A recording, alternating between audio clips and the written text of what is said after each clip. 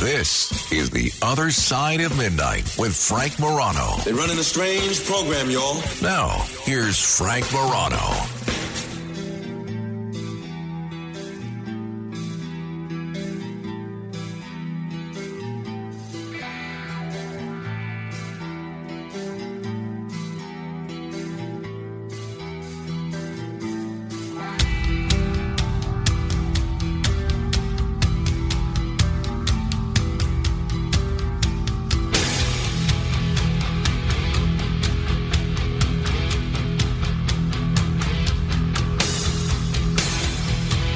I heard two anecdotes in the last 24 hours that have stuck with me. One, my mother went to go somewhere. I don't know where she went, to the store, or she went to conduct some aspect of commerce. And she was, making small talk with the person that was helping her. And she mentions me. She mentions that I'm on the radio and tells her what station that I'm on. And the guy says, she says, yeah, he's on for 4 hours from 1 a.m. to 5 a.m. Eastern. And the guy says, oh, what does he do the rest of the day? And I just thought, that struck me like a ton of bricks. There really are people out there that think, oh, I'm just doing this for 4 hours, do this, walk in, leave, and then I have the other 20 hours of the day free. Well, what you are about to hear, not only for the next 4 hours, but every 4 hours that we are on the air, is the result of a whole day's worth of work. In some ways, the 4 hours that I'm on the radio here are the easiest 4 hours of the day because, it kind of flows naturally to some extent. There's a whole bunch of prep that goes into picking what subjects people might want to hear, trying to come up with interesting things that people might want to hear, coming up with interviewing with interesting guests for people to interview that folks may be interested in hearing. And then I got another SMS text message from a friend of mine. Actually, it's a WhatsApp message right before the show, who said, have a great show. I hope the beginning is very boring so I can fall asleep. I got news for you. No such luck, my friend. No such luck. This is not only going to be one of the most interesting beginnings of a show that you've heard in your lifetime, but the entirety of the next 4 hours, because remember, this is a show that's meant to be listened to holistically, is going to be fascinating. It's going to be a show that stimulates the imagination and dazzles the ear. I usually like to go kind of off the beaten path a little bit, and I realize everybody in the world is talking about the Iowa caucuses, and we're going to talk a little bit about Iowa because Michael Tracy, who's one of my favorite journalists, is in Iowa. He's going to call in about 20 minutes to give us a report on the ground there, and he's had a really interesting perspective, and the things that he's been reporting really haven't been reported anywhere else. For instance, there's one presidential candidate that kept throwing him out of their events, saying he lacked proper credentials. Something tells me you will be able to guess which one that is. Additionally, a lot of other insight that you really only have if you're on the ground in Iowa. So we're going to talk to Michael Tracy in just about 10 minutes. As far as the result of the Hawkeye goes, I don't think it was a surprise at all. To me, the only drama was whether or not there were two pieces of drama. One, whether President Trump would get over 50% of the vote. Looks like he has, which I think is a major victory for him. And the other one was the battle for second place. It was pretty close between DeSantis and Haley, and it looked like Haley had picked up some momentum in the last couple of weeks. And ultimately, DeSantis finishes in the second place finish, which I think is a pretty good thing for his campaign. We'll see what momentum that gives him going into New Hampshire. Because I think, honestly, if Haley finishes third in New Hampshire, right now she's running a relatively strong second, but usually Iowa kind of reshuffles the polling. If she finishes third in New Hampshire, I think it sends the message to donors and to the kind of the anti-Trump Republicans that, okay, if you want to stop Trump, the person to do that is DeSantis. I'd be curious to hear your view. 800-848-9222. President Trump, as I mentioned, did win with over 51% of the vote. Here's a little bit of his victory speech. And to all of the people standing behind me and all of the people in this room and so many great politicians and great dignitaries and friends, I just want to thank you all. This is a very special night. And this is the first, because the big night is going to be in November when we take back our country, and truly we do make our country great again. Thank you very much, everybody. Great honor. Thank you very much. And thank you. This is actually the first time in a competitive race that Donald Trump has won the Hawkeye Caucus. You remember what happened 8 years ago. The winner, a very narrow contest, not like what we just saw now. The winner in the contest back in 2016 was Rafael Edward Cruz. So this is the first time that Trump has won the Hawkeye Caucus.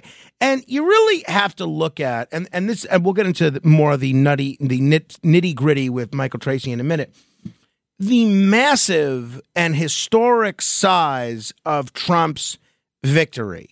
And it really should lead, I think, everybody in the media, in politics, everywhere. It should lead some people to do a little self-reflection about what caused the complete collapse of faith in the legitimacy of U.S. institutions, namely law enforcement institutions. Because it used to be, not long ago, if you were indicted, you were done. The thinking was, if you were indicted, not only is that not a viable candidate, but you're going to have to resign. Now, the voters, when he's been indicted in 4 separate felony cases, the voters have essentially said, we don't care. And by the looks of it, it might have even been an asset. So I don't have the answer. I have a lot of theories, but I think we should all give some thought to, why did these indictments carry no weight with the voters? And is that kind of the way we're going to do politics going forward? Bob Menendez is certainly hoping so. Bob Menendez is under indictment, and when he took to the floor of the U.S. Senate, he said some similar things to what you might expect from people like Eric Adams, Donald Trump. Here's a little bit of embattled New Jersey Senator Bob Menendez on the floor of the U.S. Senate. Let me also say that for the administration, the political establishment, and for my detractors, it would be much easier to have me exit the scene so that an unjust deal in immigration that won't really solve our problems at the border, but that would hurt the Latino community, would be easier to be achieved, or that a new deal with Iran would be more possible, or cozying up to the Castro regime could take place, or selling F-16s to Turkey could be finalized. I get it. But I will not step aside and allow those things to happen in the name of political expediency. See, he doesn't have the kind of showmanship, the kind of flair that Trump does. But in terms of substance, he's really essentially saying the same thing. He's saying, look, they're going after me, and if I leave, if they beat me, then there's going to be a new horrible Iran deal. You're going to have a big problem with missiles to Turkey, and you're going to have a real problem for the Latino community. He's saying that he's framing his indictment, kind of like Adams and Trump have, not that Adams has been indicted, as totally political. Very interesting. 800-848-9222, 800-848-9222. I think, honestly, the big winner tonight is because everyone was expecting Trump to win, and it's great that he won with over 50% of the vote from his perspective. But I really think the big winner tonight in terms of the next phase of the campaign is DeSantis. If DeSantis had finished third after banking his whole campaign on Iowa, visiting all 99 counties, doing what they call a full Grassley, if he had finished third, he was done. There was no way he could have continued to raise money and kept his campaign going. But he's staying in the race. Nikki Haley, she was always banking everything on New Hampshire and hoping for a shot in the arm in her home state of South Carolina. She was going to be able to continue regardless. But one of the things that she said in her concession speech, I found a little bit odd. Here was former South Carolina Ambassador Nikki Haley. I can say tonight, Iowa made this Republican primary a two-person race. I mean, Don't you find that the strangest thing in the world from someone that finished third? How is it a two-person race, but she's claiming that the two people are not the persons that finished one or two? You remember when Joe Lieberman ran for president in 2004, and I like Joe Lieberman as a person. I think he's an honest guy, and I don't agree with him, especially on foreign policy, but I love his independent spirit. I think he's a great guy and a smart guy. But he, with a straight face, went up there after finishing, I think, 5th or 6th in New Hampshire, and said something to the effect of, because Dean had won, Kerry had won and Dean had finished second, I believe. And he went up there, this is 20 years ago, so if I don't remember the exact ranking that people had, pardon me. But he went up there and says, after New Hampshire picked 2 neighboring sons as their top 2 candidates, we are in a 3-way tie for third.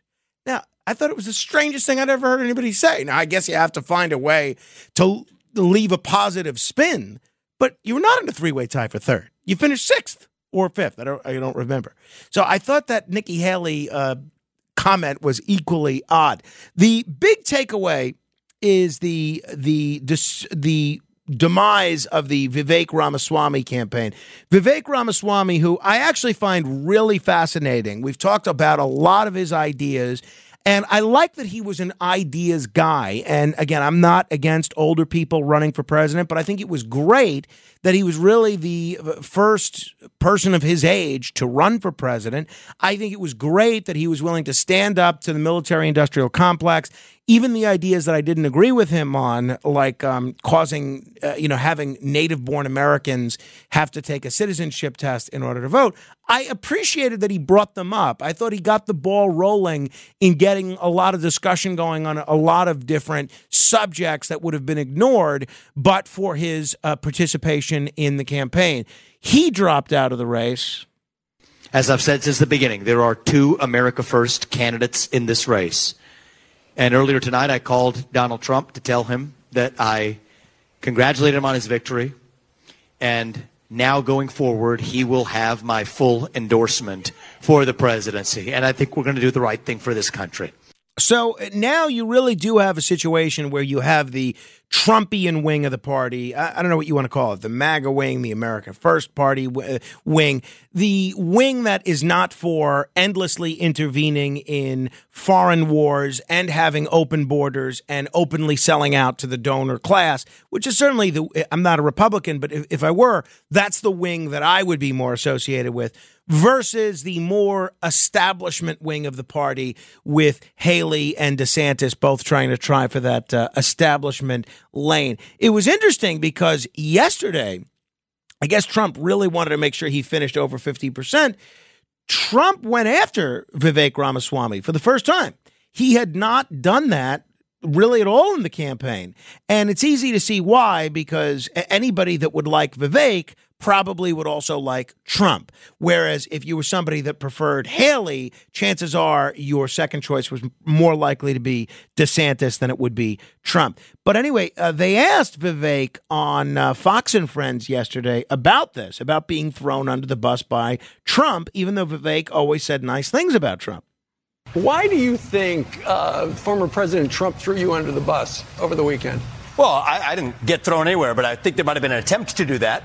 I'd say that it's partly because of what you were under the bus. Well, look, I'd say what Elon Musk and others are saying. The bus had snow tires on it. Well, I'll tell you this: I took it in a lighthearted way, but the truth is, people have to have their heads stuck in the snow not to see what's happening on the ground here. I know the mainstream media is ignoring it, but there has been a massive surge here late in the process. Mm-hmm. A number of endorsers who were widely expected to go to Donald Trump. Legends in Iowa, like former Congressman Steve King, widely expected to go for Trump, came for me. A number of the strongest constitutionalist conservatives have switched from the other candidates in the last 72 hours to me. Steve Holt came from Ron DeSantis. Right. And so I think people who are actually on the ground are not blind to that reality. So somebody asked me on the way in today what I thought was, and I get this question from somebody just about every day, what I thought the likelihood was of either Trump or Biden winning in the general election. And the truth is, I have no idea. The election is still 10 months away, and anything can happen. First of all, I'm not completely convinced that Biden is going to be the nominee. I realize that every day that passes, it becomes more likely that Biden is going to be the nominee, but there's just no way to know. I also think the presence of third-party candidates this year is something that is going to have an outsized impact on this election. I don't know what impact that is. A lot of the consensus thinking is that the no labels candidate may hurt Joe Biden a bit more, and that if Robert F. Kennedy Jr. is on the ballot in a lot of these states, that probably hurts Trump more. And with Jill Stein and Cornel West, depending on what states they get ballot access in, they may provide a place to Arab voters and Muslim voters who aren't happy with what Biden is doing on Israel to exercise their dissent without voting for Trump. So Biden's got kind of a twofold problem on the third party front. He's got on his left Jill Stein and Cornel West, and for the centrist never Trumpers or centrist independents and Democrats, you have this no labels candidate. And it's being reported that they've apparently narrowed down the list of potential no labels candidates to 13 candidates. And there's been speculation that it might be Joe Lieberman. Been speculation that it might be Larry Hogan, even though Larry Hogan endorsed Nikki Haley over the weekend. There's been speculation that it might be John Huntsman. There's been speculation even that it might be Chris Christie. Joe Lieberman said that over the weekend. I don't know what base of support Joe Lieberman thinks Chris Christie has. There's been speculation that it might be Liz Cheney. But one of the guys that has gotten a whole bunch of people speculating about whether he's going to run as a third-party candidate, in this case vis-a-vis no labels, is West Virginia Senator Joe Manchin, because he says he's going to decide soon, in the next few months, and he's already made the decision not to run for re-election. He was on CNN, I think it was CNN, or it might have been one of the Sunday shows. Apologies to Face the Nation or Meet the Press if I misattribute this. But Joe Manchin was on one of the Sunday shows asking if he's going to be the no labels candidate. It's really the question that everybody's asking him. And this is what he said. Well, let me just say, I have never been a spoiler, nor will I ever be a spoiler on any election. If I'm involved to win. But to be a spoiler for the sake of throwing the election one way or the other, I would never do. So he says if he's going to spoil the election, and there's a much longer clip there which you could take a look at, he said he's not going to, because he cares about the country, he's not going to do anything that might get Trump elected. But the reality is their polling and their research may show that the no labels candidate may have a chance of winning. But, and look, I've been involved in third party politics literally my whole life before I was old enough to vote. One of the things that we see is once the race gets into the home stretch, a lot of times people that were favorably inclined towards the third party candidate, they say, oh, well, my guy's probably not going to win. Let me pick between one of the two major parties. So I don't know where that goes, but it's going to be interesting. The other thing that's going to be interesting about this, aside from the third party aspect, and if there's time, I'm going to grab a few of your calls. There's 3 open lines, 800-848-9222. We'll get to a couple of you before we get to Michael Tracy, who's going to call in live from Iowa. A lot of people are concerned about artificial intelligence and the role that AI may play in this campaign. We've already seen AI ads from the DeSantis campaign. We've already seen AI depictions of President Trump hugging Dr. Anthony Fauci, which didn't happen, at least not in the manner depicted in AI. We've seen AI used a great deal already, and people are very concerned about what AI may mean for this election. Sean Henry, former executive assistant director of the FBI, was on NBC News talking about generative AI and the potential dangers of other countries getting a hold of this? Generative AI is going to change the face of the 2024 election, in my opinion. And I think that we've seen Russia, China, Iran heavily engaged in attempting to influence or subvert elections globally. And that's only going to get worse. With generative AI, the tools that will allow audio, video, images to be changed, the ability to very, very quickly and at scale disseminate this false and misleading information is going to have an impact. There's no doubt. I'm curious if you're worried about AI and the impact that AI may have on this election. I'll be honest, I am. And I'm not even talking about if it's done by Iran or China or Russia, although that's certainly a valid concern. But I'm just talking about AI dirty tricks from political opponents. People may, the so-called low information voter may get sent a video of one of the candidates doing something or saying something that never happened. So with that in mind, the lead AI company, the king of the hill, so to speak, is this company called OpenAI, which, by the way, I'm not sure how I understand how this company is a nonprofit. We'll do a future segment on that because somebody's getting away with something when OpenAI, which wants to charge me $5 a month to upgrade from ChatGPT 3.5 to GPT 3.4 or ChatGPT 4. Where's all that money going? Okay, I'd like to know what they did to earn their nonprofit status, but that's a story for another day. So the artificial intelligence lab OpenAI published a blog post yesterday seeking to address fears that its technology will meddle with elections as more than a third of the planet prepares to head to the polls this year. It's not just the United States. You got Italy. You've got, we just saw the elections in Taiwan. We've got elections all over the world in a lot of places that are very, very tumultuous. So the use of AI to interfere with election integrity has been a concern really since they released ChatGPT, which can mimic human writing pretty convincingly. You can go on there and say, write me a radio commentary in the style of Frank Morano. It'll do it. And DALL-E, whose technology can be used to create these deep fakes or realistic looking images that are fabricated. So those worried, it's not just the tinfoil hat crowd. It includes OpenAI's own CEO, Sam Altman, who testified in Congress in May that he was nervous about generative AI's ability to compromise election integrity through one-on-one interactive disinformation. Now, the San Francisco-based company said that in the United States, which is going to hold its presidential election this year, it's working with the National Association of Secretaries of State, an organization that focuses on promoting effective democratic processes such as elections.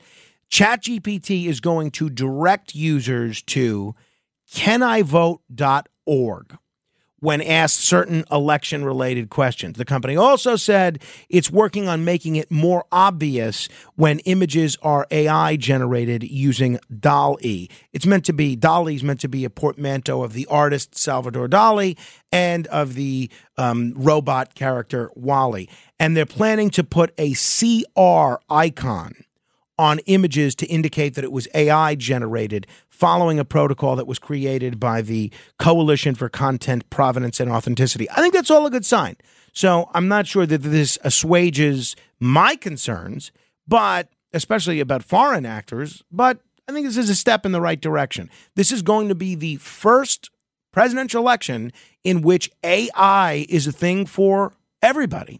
You could log on to AI right now, or any kind of these AI artistic softwares. And I've been having some fun on my Facebook page showing different public domain characters as radio talk show hosts. Yesterday was Hamlet.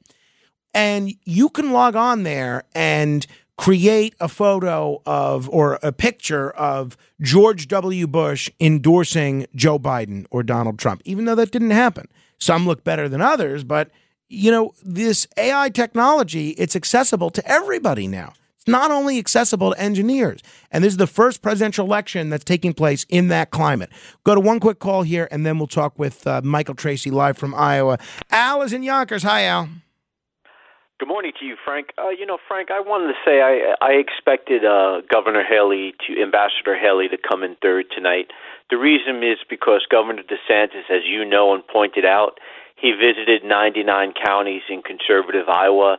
He was endorsed by the popular governor, and he had a lot of support with the evangelical leaders in the state.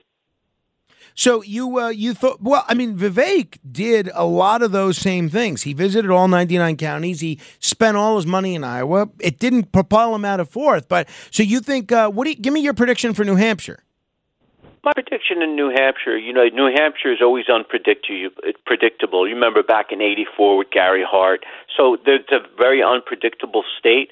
But I think Donald Trump will win. But it will probably be Haley has to win there. If she can't, she'll have a very hard time moving forward to her state in South Carolina, which I believe President Trump will beat her there. It's very interesting. Thank you, Al. 800-848-9222. We'll talk with Michael Tracy straight ahead. The Other Side of Midnight with Frank Morano. Hi, it's Ernie Anastas. Your thoughts can affect how you feel, and how you feel can impact your thoughts. Addressing your mind and body connection is the key to improving your overall wellness. Bergen New Bridge Medical Center is the largest hospital in New Jersey, providing comprehensive, equitable, compassionate, and high-quality emergency inpatient and outpatient medical care, plus mental health services and substance use disorder treatment. The Bergen New Bridge team can address your total health needs in one convenient location. Call 201-225-7130. For an appointment or newbridgehealth.org.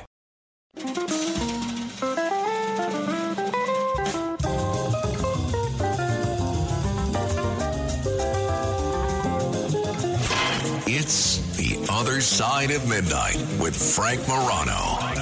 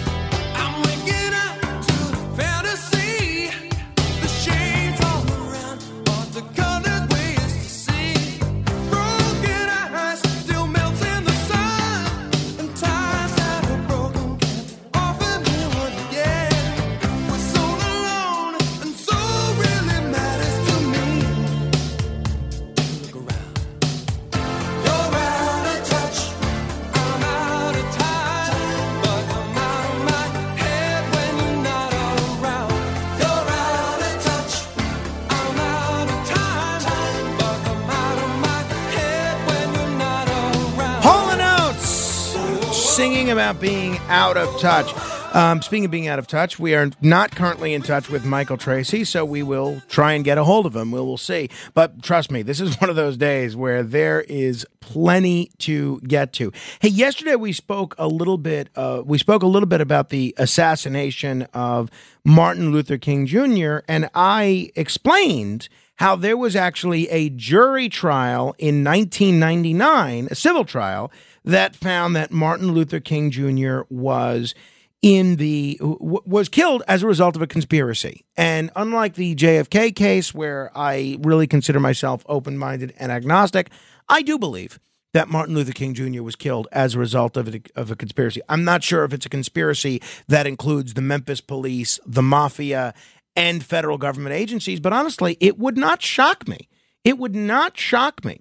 So in the last year of his life, William Pepper, who I referenced yesterday, he wrote in his book that King had plans to move into mainstream politics as a presidential candidate with pediatrician and anti-war activist Dr. Benjamin Spock. It's funny. Years ago, Dr. Spock was it. He was the go-to baby doctor. And I'm not talking about Mr. Spock, from Star Trek. Dr. Spock was so popular as a baby expert. He was who everybody talked about it. He was the guy. And he's become, for the current generation of parents, so obscure. I mentioned him to my wife a couple of months ago, and she didn't know who he was. She thought I was talking about the Star Trek character. And Dr. Benjamin Spock did subsequently run for either president or vice president. I think it was in 1972. But anyway, Martin Luther King was planning to move into presidential politics with Benjamin Spock. And the focus of this King-Spock partnership was going to be to bring people together nationwide, highlighting the importance of an anti-poverty and anti-war agenda that would shift American society from something that was what they would call a thing-oriented society, powered by weapons and machines, to a person-oriented society born out of freedom and equality. It's like I said yesterday with respect to war, and I think King and Spock were right. How does the average working-class person benefit when your country goes to war? You don't. You don't. So King dreamed of this global society of peace and cooperation. And he envisioned a movement that would activate a deeper consciousness in activism and politics. And his position on the Vietnam War, for instance, was a natural extension of the civil rights struggle. King himself once said, "A nation that continues year after year to spend more money on military defense than on programs of social uplift is approaching spiritual doom." Well, King's actions attracted negative attention from a lot of powerful interests. Now, I would imagine some of those powerful interests included the people making money selling those weapons. They were threatened by this unifying and very empowering messages. These interests included politicians, government agents, military contractors, multinational banks, all of whom profited lavishly from the war machine. And so it's no wonder that following Martin Luther King, the Freedom of Information Act lawsuits and official documents from the House Select Committee on Assassinations revealed a coordinated effort with law enforcement, with the military, and intelligence agencies to tarnish King's reputation as a civil rights activist. They were convinced he was a communist. And the FBI director, J. Edgar Hoover, had a particular obsession with taking down Martin Luther King and the larger civil rights movement. Following Martin Luther King's speech, Beyond Vietnam, 168 newspapers attacked him. J. Edgar Hoover once told a group of reporters at a Washington news conference that King was, quote, "the most notorious liar in the country," close quote. And his efforts intensified after that speech, ordering the wiretapping of Martin Luther King's phone lines, bugging his home, bugging his hotel rooms, and sending informants to infiltrate his inner circle. This is from the New York Times, the article, "The Man Who Knew Exactly What the FBI Was Doing to Martin Luther King Jr., what I'm about to read you. Scores of ranking officials and agents at the FBI, dozens of elected officials, and several informants embedded in King's inner circles knew what was going on. And none, as far as the public records indicate, blew a whistle on the campaign. That's not the campaign against King, meanwhile. It's not me saying this. That's from the New York Times. So soon after Hoover began his vicious surveillance campaign against King, a blackmail letter was sent to King, along with a tape recording showing him having sex with a woman that was not his wife. This, according to Senate investigations in 1970. A draft of the letter was found in the files of William Sullivan, who was head of the FBI's Domestic Intelligence Division. The letter denounced him as, quote, "a colossal fraud and a dissolute, abnormal, moral imbecile. Your honorary degrees, your Nobel Prize, what a grim farce, will not save you. You are done. There's only one thing left for you to do, the letter says. You know what it is. There is but one way out.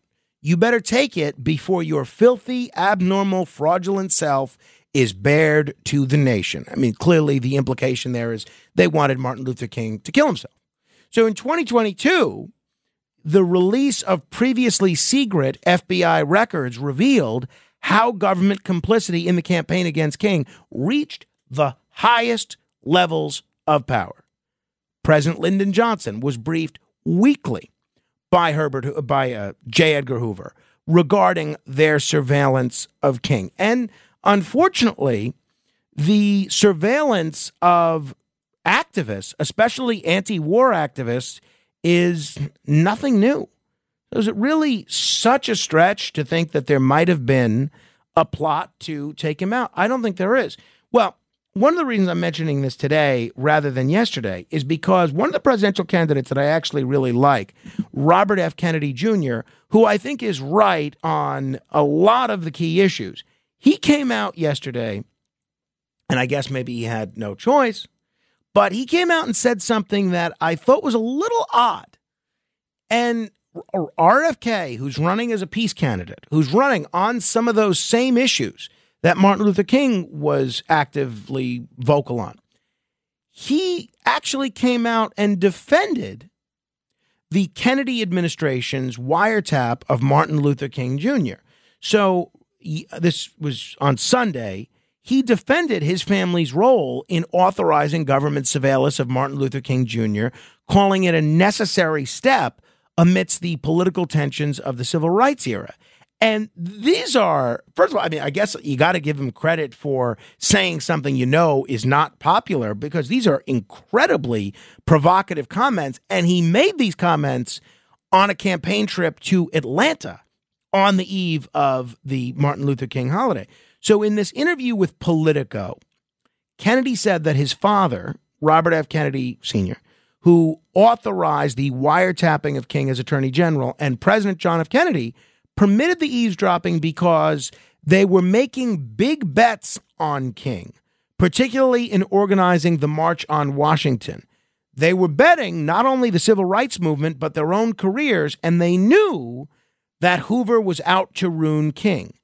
There was good reason for them to do that at the time, because J. Edgar Hoover was out to destroy Martin Luther King and the civil rights movement, and Hoover said to them that Martin Luther King's chief was a communist. So Robert F. Kennedy, speaking at Politico, says, "My father gave permission to Hoover to wiretap them so he could prove that his suspicions about King were either right or wrong. I think politically they had to do it." Whoa! Whoa! If we're now saying that in recent history, 60s was not long ago, that it's okay to get wiretaps on someone without a warrant in clear violation of the Fourth Amendment, if we're saying that's okay because we really want to prove what a good guy he is, that is such a dangerous mentality.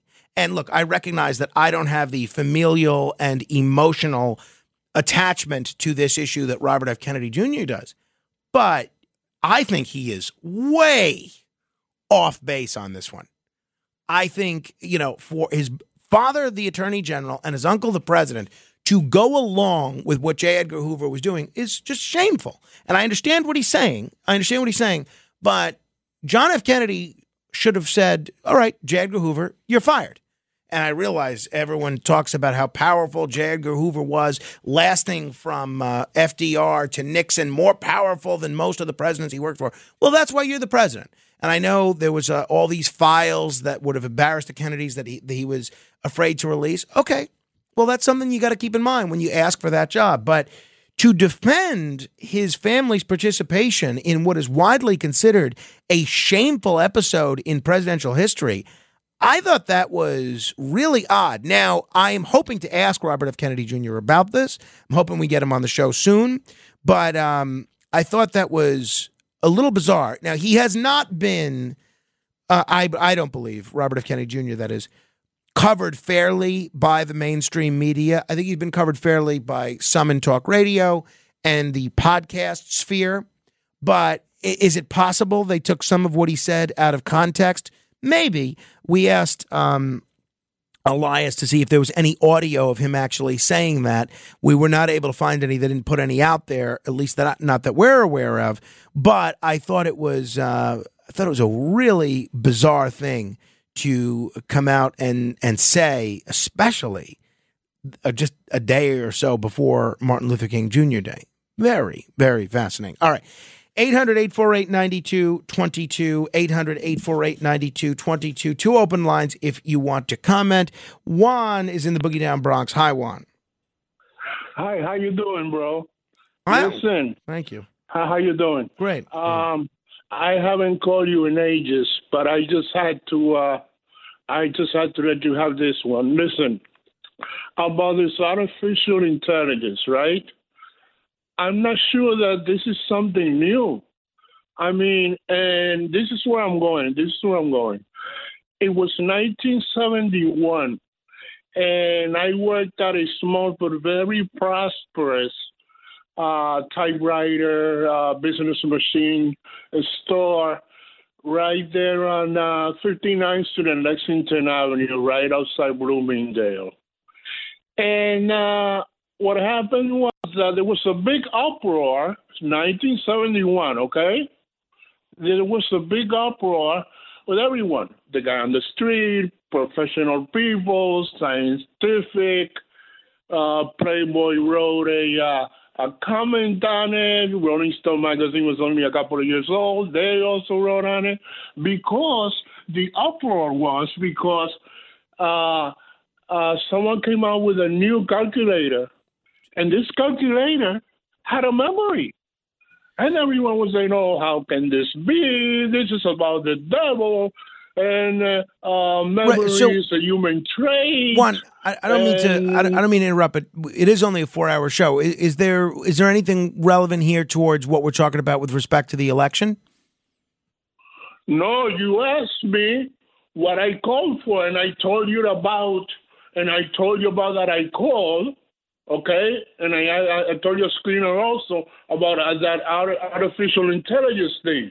Right. So I understand the calculator, but so now that we're in this election in 2024 and people are raising these concerns about... No, I didn't call about any election. Okay, Juan. I told your screener... All right, Juan, thank you. I appreciate the call. Artificial intelligence. Juan, thank you. I appreciate it. I don't know. I feel like we gave him a lot of leeway there. So be it. All right. Juan, sorry, didn't mean to be rude, but again, brevity is the soul of wit. 800-848-9222. And when you call, get to your point right away. You know, I don't need that much background. I mean, unless it's really compelling. 800-848-9222. This is The Other Side of Midnight. Straight ahead. The Other Side of Midnight.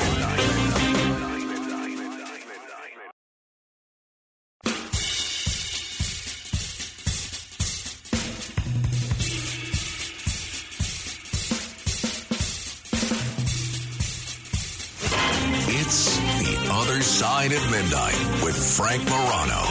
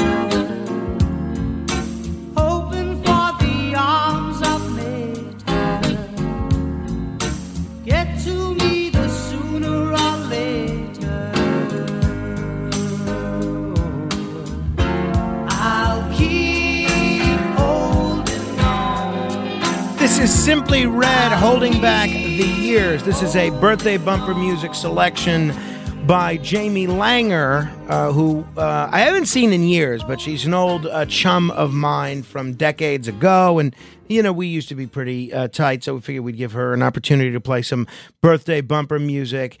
And even though her birthday was yesterday, a lot of people felt that her birthday was sort of overshadowed by Martin Luther King Jr.'s. So I felt like she should get, you know, I don't know, a little bit of recognition and a little bit of acclaim as well. So happy birthday, Jamie Langer.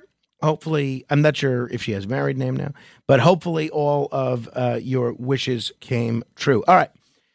Hey, speaking of wishes, let me tell you. So I'm in this football pool, 6 playoff games this week, and the freaking Detroit Lions couldn't score 2 more points. So that was the only game that I lost on the weekend. So I won 3 out of 4 games over the weekend. So then we're going into Monday, and you had the Buffalo Bills game, which had been postponed from Sunday, and I picked the Bills. You know, they're New York's only football team. I'm a New Yorker. I picked the Bills, even with the point spread. And I log on to this sports betting app that I downloaded because I placed my first online sports bet on Saturday. Because I don't want to make this a habit. 1, because I don't really have a lot of money, but 2, because I could see this going sideways very quickly.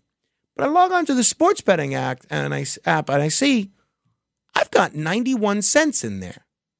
I said, maybe I didn't withdraw the full amount that I won in my victory on Saturday night. Let me see if it'll let me place a 91-cent bet on the Bills. Sure enough, it did. Sure enough, the Bills won. So I now have $1.74. Figured, all right, some found money here. Pretty soon we're going to be in the territory of that $6.31 that I've been shortchanged from doing damages 17 years ago.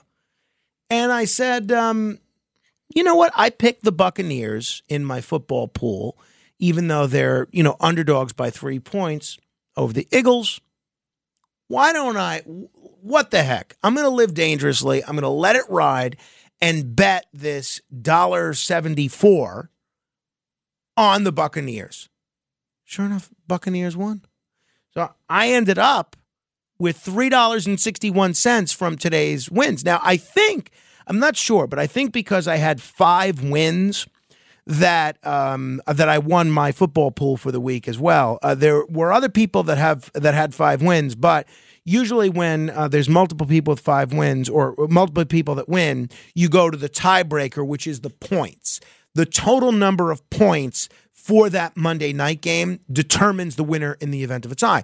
So every week, my tiebreaker points is always 42 points. Because if you've read the book, The Hitchhiker's Guide to the Galaxy, you know that 42 is the ultimate answer to life, the universe, and everything. So I always pick 42. And when you know this Buccaneers-Eagles game last night, it ended with 41 points. So I have not gotten the official word from Sherry, our pool mistress, but I think I won the football pool, getting 5 out of 6 games correct and nailing the points. So even though I don't know that much about football, I am the Diane Chambers of the Red Apple Audio Network. I think I might need to switch careers and become a professional football handicapper because I'm putting on a clinic here in accurately predicting these games. Again, but for those 2 points from the Detroit Lions, I would have had a perfect record this weekend. But one thing I did want to correct. Yesterday, I said that it was the first time that the Lions had won a playoff game since Bill Clinton was president. Not accurate. Their win on Sunday was the first time they had won a playoff game since George H.W. Bush was president. So I regret the error. I retract my prior comment and correct it. Tony, that's not bad, huh? I mean, come on. That's impressive, but on $3, come on now. Well, I mean, that's what I had. That's what I had available. You know, I mean, if I had $100, who knows? I'd be lighting my cigars with a $100 bill. All right. 800-848-9222. Those of you that are holding, I'm going to try and get to all of you. Let me begin with a man who's an American institution himself, Vincent in Brooklyn. Vincent, what's on your mind? Good morning, Frank. Frank, about 50 years ago, and this guy died 50 years ago, I was in business with a guy whose father was a wise guy in Baltimore during Nancy Pelosi's father's reign. And he told me then, he said back then, 50 years ago, he died in 76, he said then that the FBI was corrupt, that if they can't get you fair and square, they'll set you up. And I don't think anything else has changed in all those years. Most of those guys in the FBI and in the upper levels of government, if they didn't have those jobs, they couldn't pay their mortgage. They'll do anything to keep their jobs, even most politicians, because, for example, somebody who works as an electrician for the city, if they get fired, they could go work for a private company. If somebody who's working on a road construction crew, they could go work for a private company. Most of these government jobs do not exist in the private sector. And we saw in the last election how the whole Justice Department went after Trump and set up all the people. Fannie Willis down there in Georgia Hey, now. Vincent, I got to make that the last word. Great call. I agree with much of what you said. Let's talk again soon. Those of you that are holding, I'll get to you. Until next hour, help control the pet population. Get your dog or cat spayed or neutered. This is Greg Kelly for Priority Gold. What does it mean to be America's precious metals dealer? It means that you're in touch with the hearts and minds of those who love this country, value our freedom, and want to protect the future. Priority Gold is that precious metals dealer. They've helped thousands of Americans back their retirement with solid gold and silver. Call Priority Gold at 888-506-6439. Receive free shipping, free storage, a free investment guide, and one of the best purchase experiences in the industry. Call now or go to PriorityGold.com.